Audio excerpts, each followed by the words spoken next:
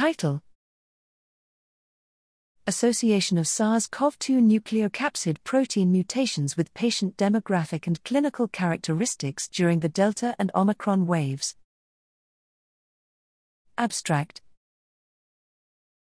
SARS-CoV-2 genomic mutations outside the spike protein that may increase transmissibility and disease severity have not been well characterized.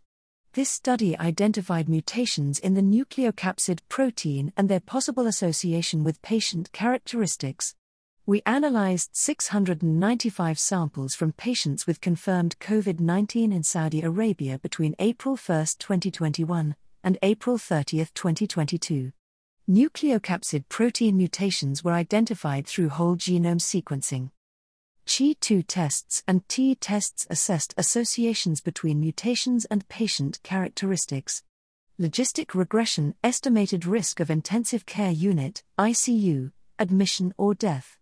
Of 60 mutations identified, a 203K was most common, followed by G204R, P13L, and E31del, R32del, and S33del. These mutations were associated with reduced risk of ICU admission. P13L, E31del, R32del, and S33del were also associated with reduced risk of death. By contrast, D63G, R203M, and D377Y were associated with increased risk of ICU admission. Most mutations were detected in the SR-rich region, which was associated with low risk of death. C-tail and central linker regions were associated with increased risk of ICU admission, whereas the N-arm region was associated with reduced ICU admission risk.